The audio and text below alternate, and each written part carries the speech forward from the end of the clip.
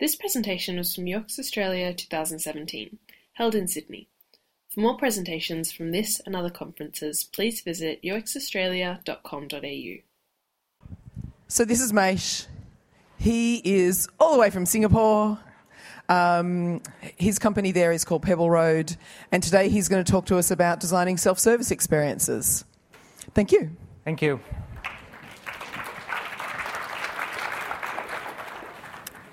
Good morning. Hello, everybody. So this is my first UX Australia, so thank you, Donna, Steve, and Sarah. I sat in through Sharon McKay's talk, and that was so big picture, from designing cities to designing self-service experiences. Talk about a dramatic zoom in. Yeah? Okay, so how many of us are in this space? How many of you are actually designing self-service experiences? Whoa, that's quite a lot. Okay, but actually what I really wanted to do over here was call out to all those who are not doing it, as well as to people who are actually in this space, to take note of this emerging industry. It's actually booming right now, and I'll talk to you about why it's booming. I'll also talk to you about why it's not going in the right direction. There's certain gaps over here, and why it actually embodies everything that we do as UX designers, and why we need to pay attention and turn this industry around. So it's a call to action, right? Okay. So that's my agenda. So let's get started.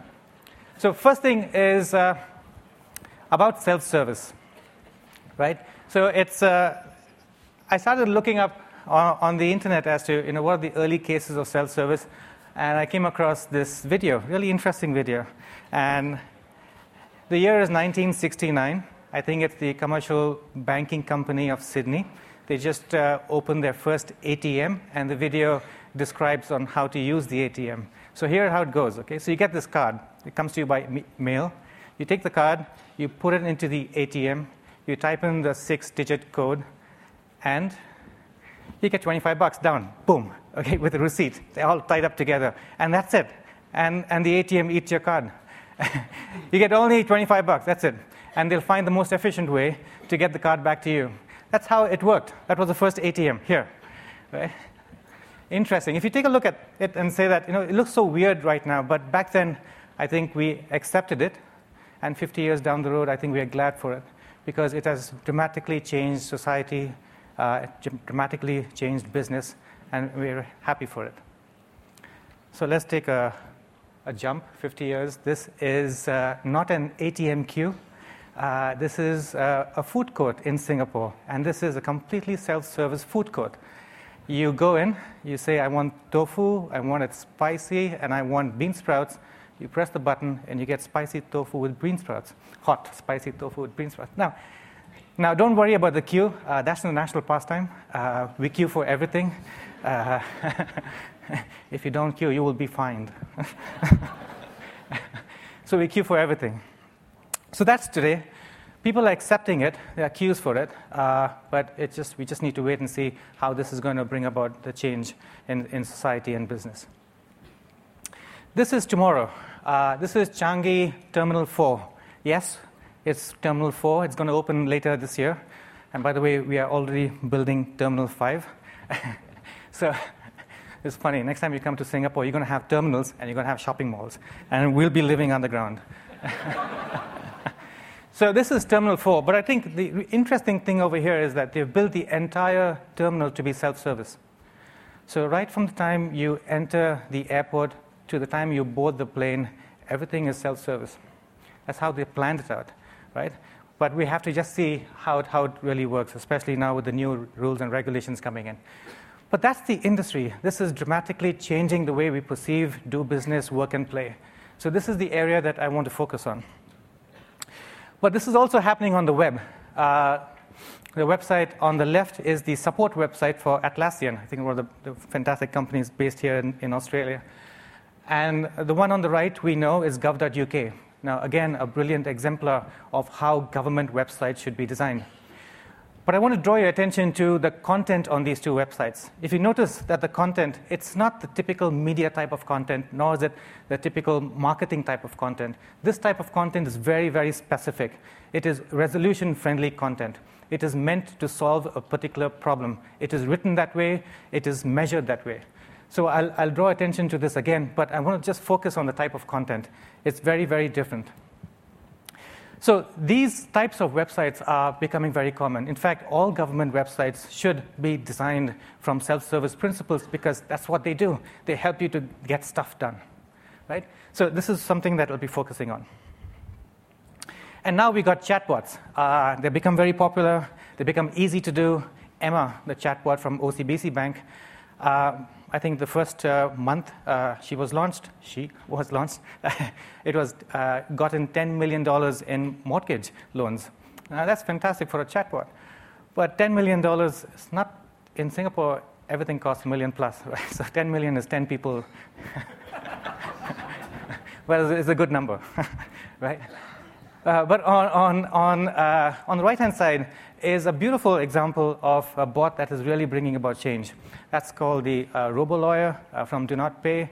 I don't know if you heard about it, but it's a great example of how it's bringing about change. So before you would have a parking ticket, you would think it's unfair, but you would let it go simply because of the documentation that you need to do to appeal. This kind of a bot comes along, asks you a few questions, it produces the documentation for you and submits it on your behalf, and you get your money back, and it saves millions of dollars.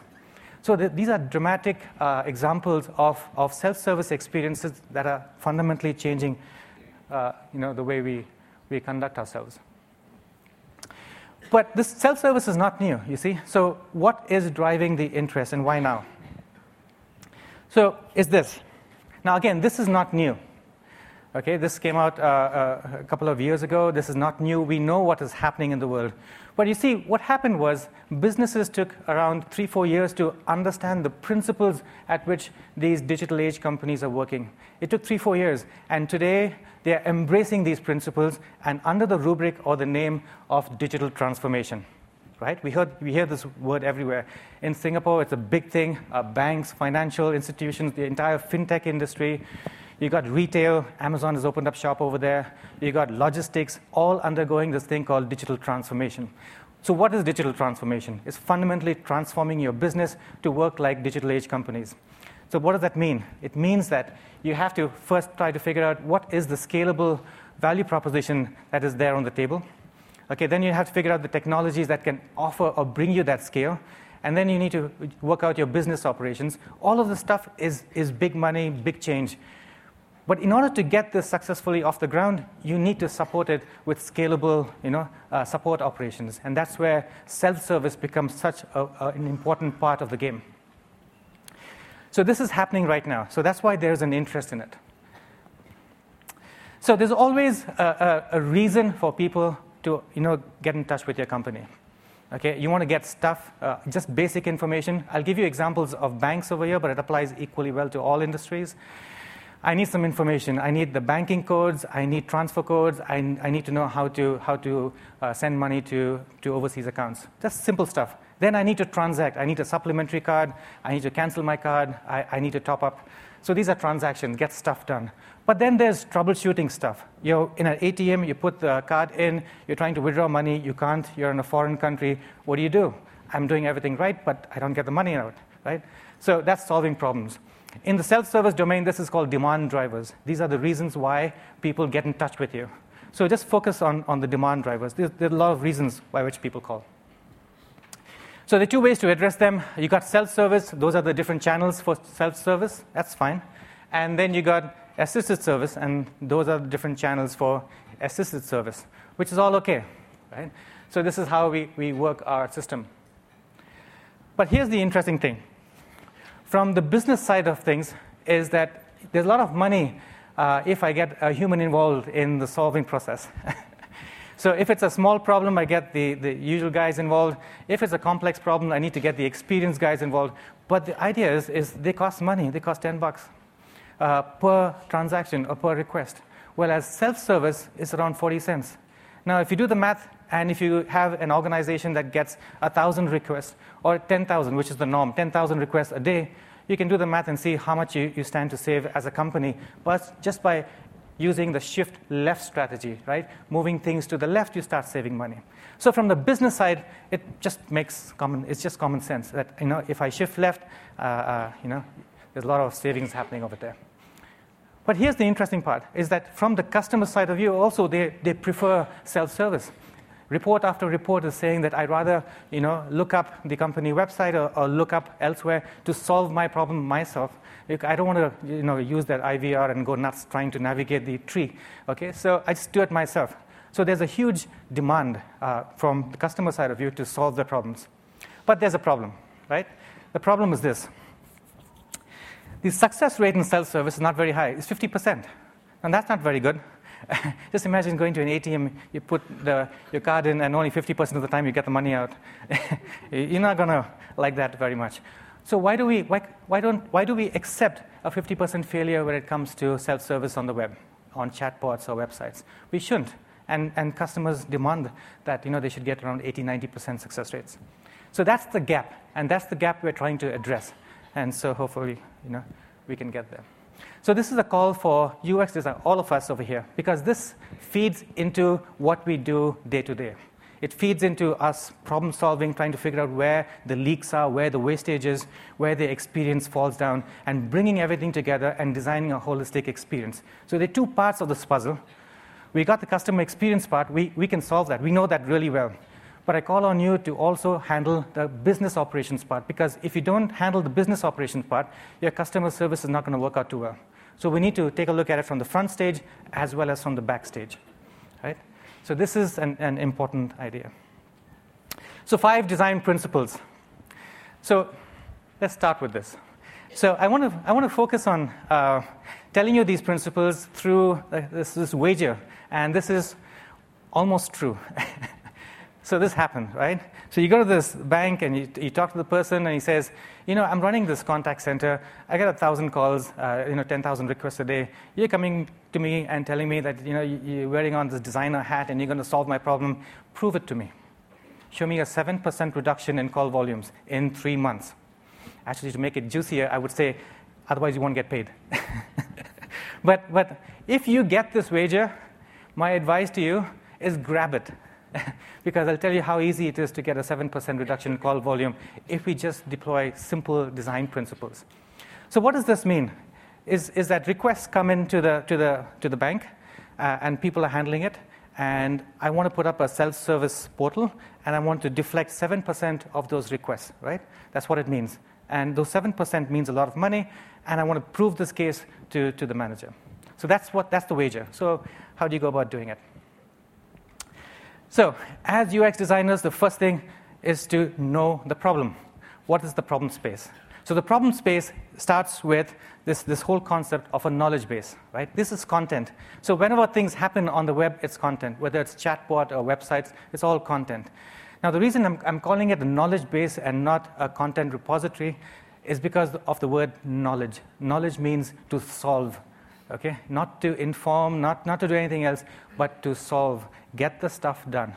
That's why it's called a knowledge base. And so my focus is the knowledge base. So I need 7%. I need my knowledge base to give me 7% reduction in call volumes, right? Okay. Now what happens over here is that when there is a request, I come to my self-service. Self-service hits the knowledge base. I need to service that. I don't want people to call the agent who is the call center. So far, so good. So in order to do that, I really need to be careful about my knowledge base. I don't want any waste in my knowledge base. So I need mechanisms to basically retire stuff. If things don't work, well, I'm sorry, out you go. Okay, only the good stuff stays in the knowledge base. And then I need to tell the product owner. I need to tell people upstream, saying that, the stuff that you're taking out from the bank's point of view, a new credit card, it's filled with problems, right? And I'm getting too many calls downstream. So why don't you take a look at the problem and fix it upstream? So this is the message back to the product owner saying that, can you fix the problem upstream? So that's the framework. So far, so good. Okay, so let's start with 5 principles, and I'll take it one by one. This is a UX conference. We're supposed to know the customer. We have different methods to know the customer, which is fantastic. But in self-service, there are a few things to look into. The first one is this. Take a look at this request that comes in. It's a typical request. Now, what's the state of the person? Is it this? Is he happy and saying, oh, I couldn't take out the money, I'm so cool, let me call a bank, right? That's not going to happen. They're not happy emoji people, right? They are anxious emoji people or angry emoji people, right? So that's the first thing that we need to acknowledge. These people are different kinds. But here is my advice.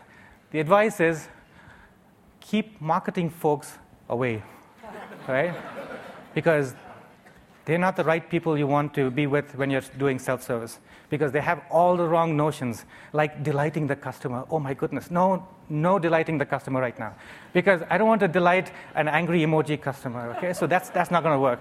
Okay, focus, get yourself acquainted with the contact center folks. These are the people who know the sad emoji people, right? They know all the problems that are going on. They know why they call, right? And they know how to resolve it. So spend time with the contact center and keep the marketing force at bay, please, right? Okay, so if you take a look at the sad emoji people or the angry emoji people, what are their expectations? Interestingly, research tells us that they want high FCR, first contact resolution. That means you solve my problem the first time I ask you, not the second time, not the third time, the first time. So let's see. So we got angry emoji people who want high FCR. Okay, so that's the call center. But then we have this, the Digital Savviness Index. If you take a look at Singapore as well as Australia, you realize that 60% of the people are not going to actually enjoy your complicated interfaces or animations because they don't have the skills to do that. Okay, so you got 60% of the people who have basic skills. So if I'm a designer, my market shrinks. I got angry emoji people who want high FCR and they're not very digitally savvy, right? So that's your market. That's the market we're dealing with. So just keep that in mind.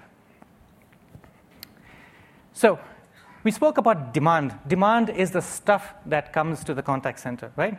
But you need to be smart about demand, right? So the idea is you got, again, the marketing folks, they like to, Kathy's here has this brilliant article. So that's how they market it, and that's how they support it. And it's like a disease, right? And they don't learn from it. It keeps going on and on and on and on, which is good for people like us. Remember the 7% call reduction? We want the silliness to continue, right? Because it's easy for us to get 7%. If they fix that, we won't get our 7%. So, and the reason for that is there is a demand curve. Interestingly, in the call center, the calls go up and then they fall down. There's a demand curve.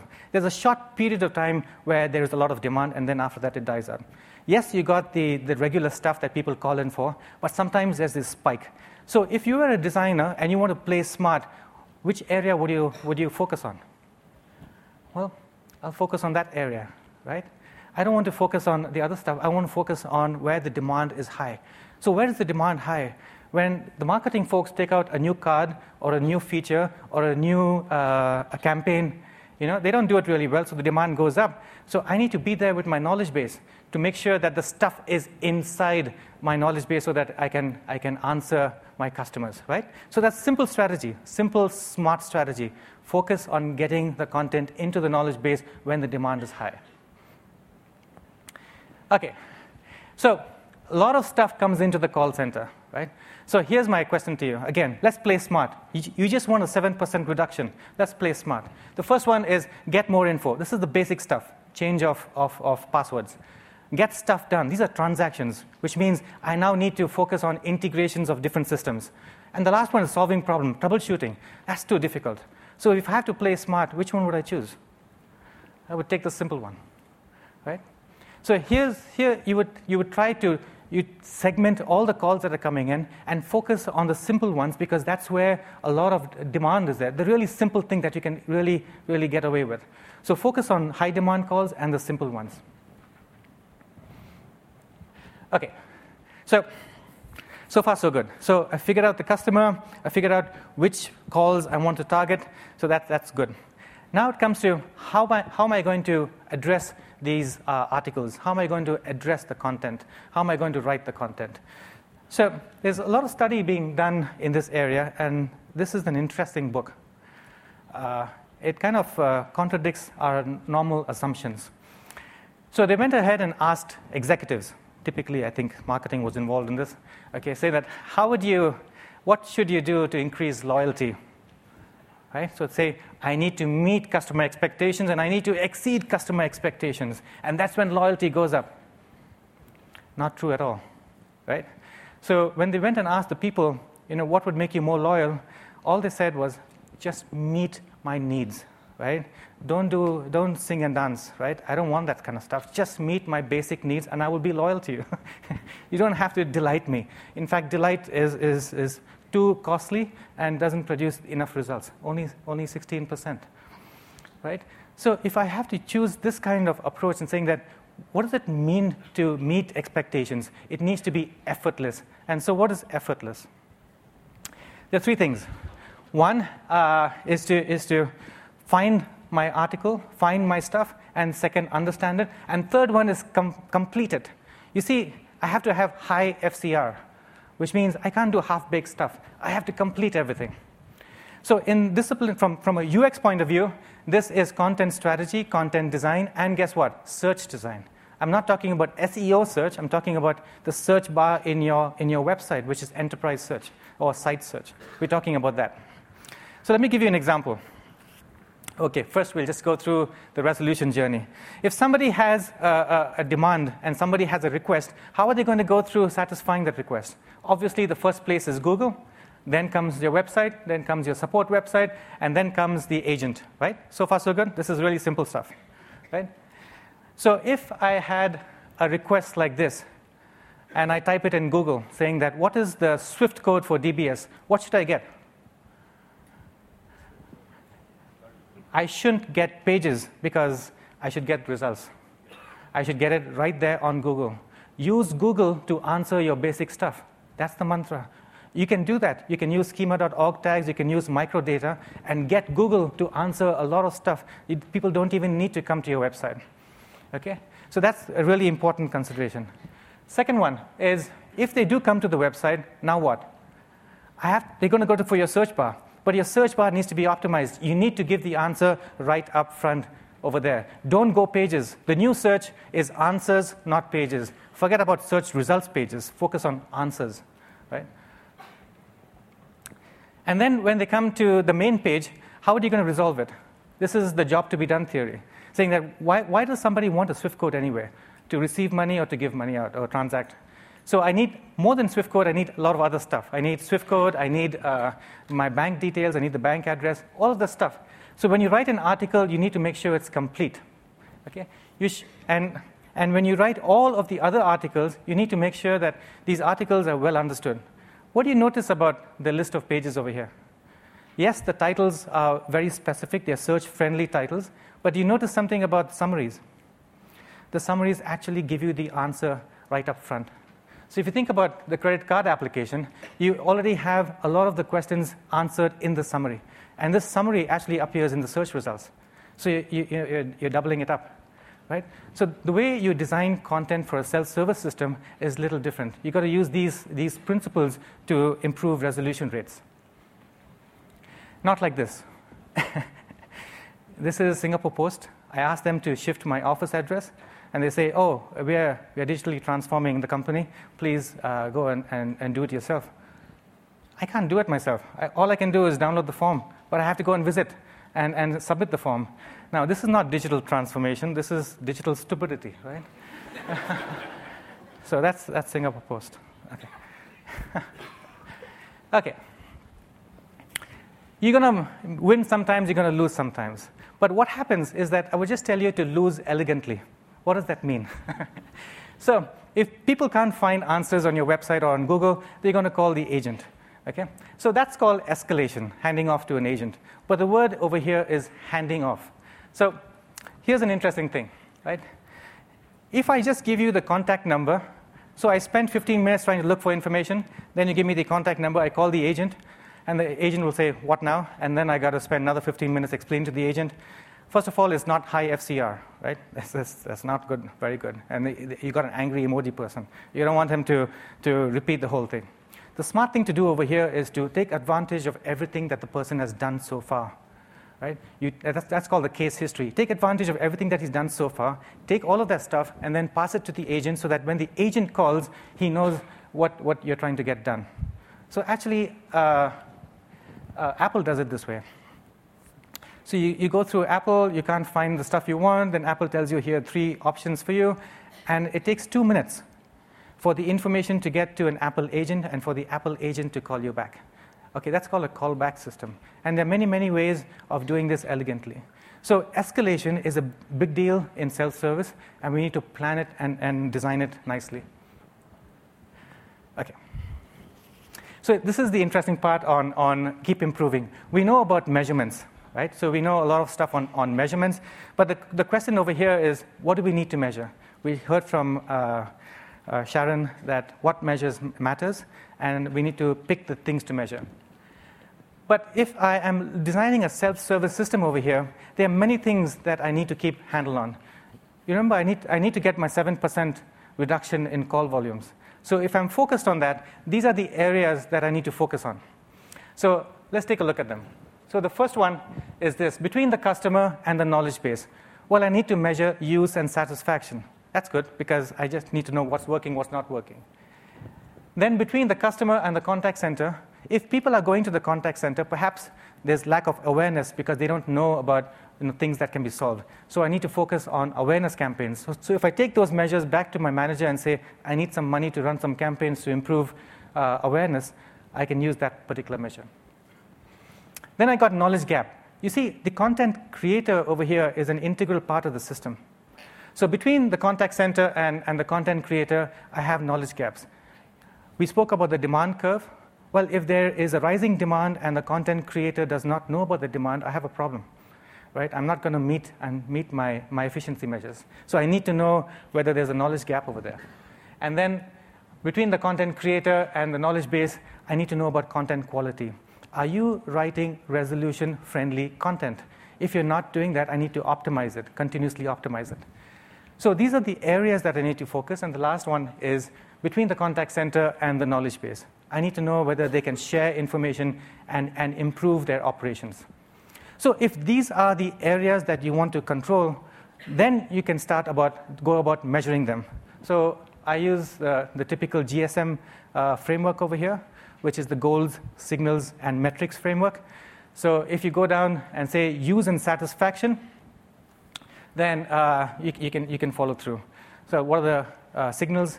How many people are coming in? What are the metrics? I want percentage of new visitors. Where am I going to get it from? Well, I might get it from Google Analytics. And you go down that list, right? So GSM is a nice little framework over here. Okay, so in summary, these are the 5 design principles that I've used effectively. So coming back to that wager, so in 3 months, we got a 10% reduction in call volume. So they were really happy. They are scaling it in Hong Kong and then trying to scale it across the bank. Now, a 10% reduction in L1 calls is a big deal. If you just run through the numbers, you're really talking about big savings. So these are my 5 core principles. Summary. So digital transformation is upon us. There's a lot of stuff happening, from startups to established companies who want to use digital to transform themselves. They need self-service as a core offering. Just imagine Atlassian didn't have a support website. Or that you would go to. I use Xero for my accounting purposes. Xero is fantastic. I think it's an accounting app from New Zealand. So I come across a lot of problems many times. How do I apply GST? How do I change the rate of GST? If they didn't have a support website, I would have a lot of problems using it. And I don't want to call New Zealand for solving these problems. In fact, they don't even have a call number, right?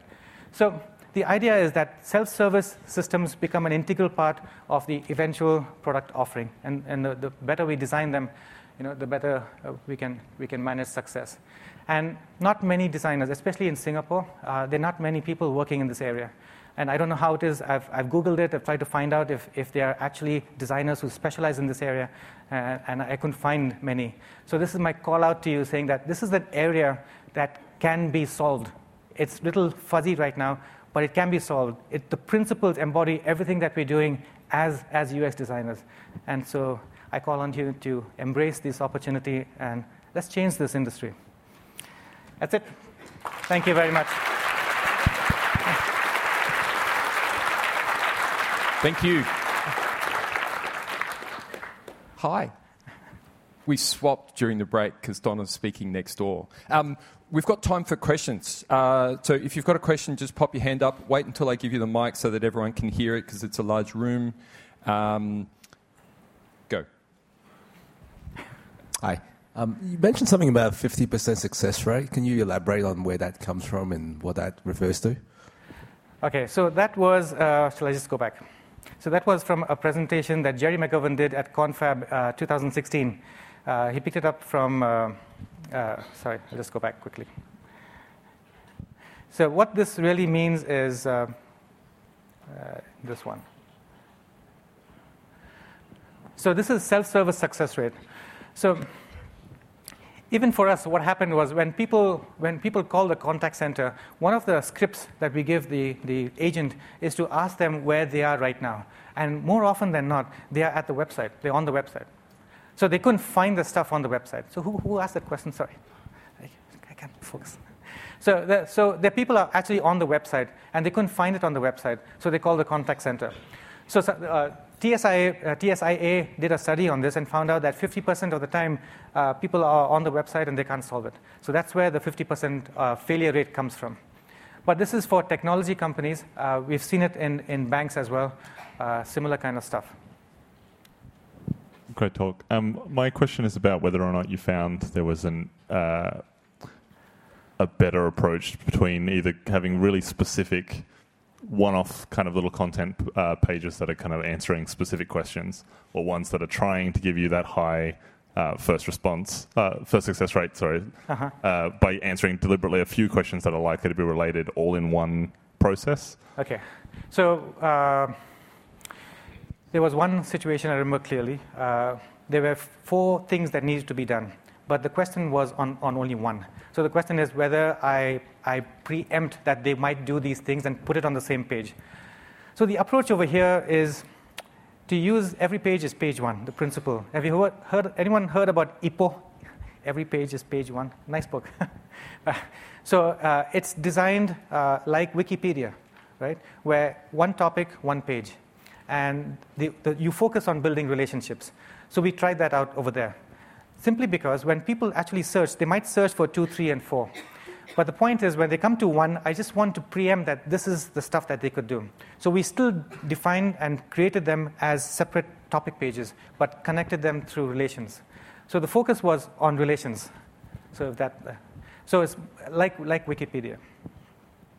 Great talk. Thank you. You showed those examples. I think it was gov.uk. Yes. A really good case study. Have you come across anything in the mobile space? Like in terms of self-service? In mobile, I think what's happening right now is, so I'll give you a real study that we're working on. So this is Singapore. So we got people from different races. We got 4 languages: English, Chinese, Malay, and Tamil. And so when people actually come to work over there, many of them don't speak the language. But there's a case where they get injured and they need to go and seek compensation. But simply because they can't speak English, they don't know what to do. Interestingly, every one of them has a mobile phone. That's their first experience. And for them, everything is there, right? And on the mobile phone, what they do is that even on WhatsApp, they don't type in. They actually record and talk. So we noticed that behavior, that these people are more familiar with voice than with typing in, so they can't type in. Second thing is when they read, they don't get the reading part. They actually like to listen, so their hearing is more amplified than the reading. Right? Interesting finding. So what would we do? What can we do in that case? So we experimented with a voice-only support system. So you would ask a question, and using machine language and all that kind of stuff, I would understand the intent, and I would respond in voice back. That's it. So the entire system is just a dot over there. You ask, and it responds. And we're seeing some good traction over there. So the whole idea is to address that particular problem. But over there, for them, they don't own desktops. Okay, so only smartphones. So we try to address that using that. Thank you. Yes. We don't have time for more questions. So please join me in thanking Maish. That was Thank you. Thank you. Thank you. We hope you enjoyed this presentation from UX Australia 2017. For more presentations from this and other conferences, please visit uxaustralia.com.au.